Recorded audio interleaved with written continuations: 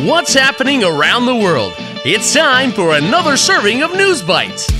最近国内外发生哪些大事？午餐搭配 ICT News Bites， 慢慢的一口接一口吸收最新时事和趣闻。Hello, everybody, and welcome to a new episode of News Bites. I'm Trevor Tortomasi. And I'm Clifford Chu. In today's news, Pingdong sends pineapples to Singapore. Robots learn to peel bananas in Japan. And dogs get 6-star service in South Africa. All that and more coming up next. Top of Taiwan. Pingdong 外销凤梨至新加坡. Pingdong sends pineapples to Singapore. Did you know that there are more than 90 different kinds of pineapple in Taiwan? To most people, they may look almost identical. 对大部分人来说，不同种类的凤梨外观都一样。Pineapples first came to Taiwan from China during the Qing dynasty, Qingzhou, and different kinds of pineapple from Hawaii and Southeast Asia were also introduced during the Japanese colonial period, 日本殖民第10代. During that time, Taiwan became the third biggest exporter of pineapples in the world. 那段时间，台湾成为世界第3大凤梨出口国。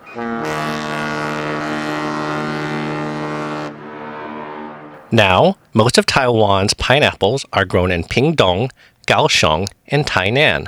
But Pingdong's farmers like to say that the country's most famous pineapple is the Golden Diamond, also called the Taineng 17, which can be canned, 装成罐头, or eaten fresh, 新鲜的吃.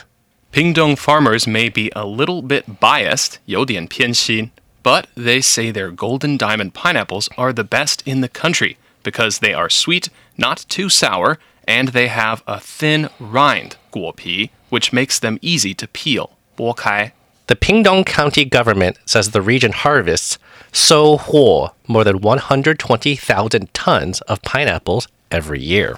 Most of the pineapples are harvested between February and June, and they are sent to mainland China and Japan. 超市都能够看到呢，这个台湾的凤梨上架，而且当地的民众都自主性的发起买凤梨的活动。In fact, nearly all of the pineapples harvested in Pingdong at the beginning of this year went to Japan. But farmers are now hoping that they'll find new fans outside of North Asia, and they've sent their first pineapple shipment to Singapore.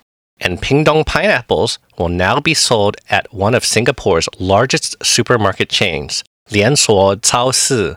If the Singapore market picks up, Taiwan may have a new regular customer, 新的固定买家, for its golden fruit. Going global. 日本机器人学习剥香蕉皮. Robots learn to peel bananas in Japan. Robots can do plenty of things. They can clean floors, and they can deliver food. And during the last Olympics in Beijing, robots were even used to cook meals, which looked impressive, 令人印象深刻, even though we're not sure what robot cooking tastes like. Now Japanese scientists say they have trained a robot to do something a bit more challenging, 更有挑战性的. They've taught a robot to peel bananas. Oh, banana.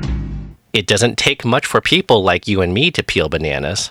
But this action is much more difficult for a robot since they need to peel the delicate fruits without squashing them. 但是对机器人来说，这个动作困难多了。他们需要把这种细致的水果去皮，并且不能把它捏烂。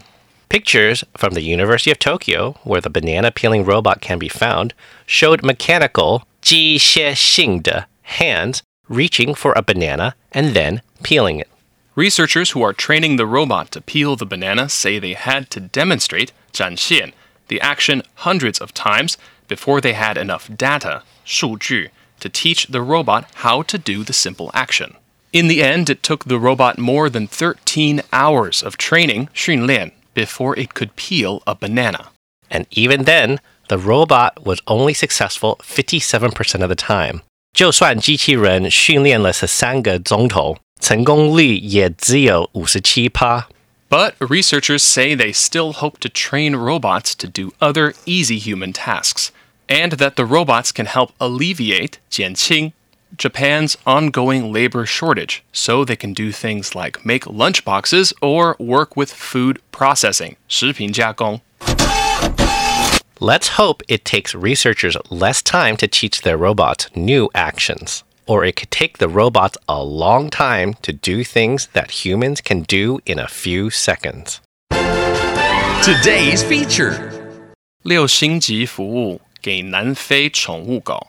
Dogs get 6-star service in South Africa.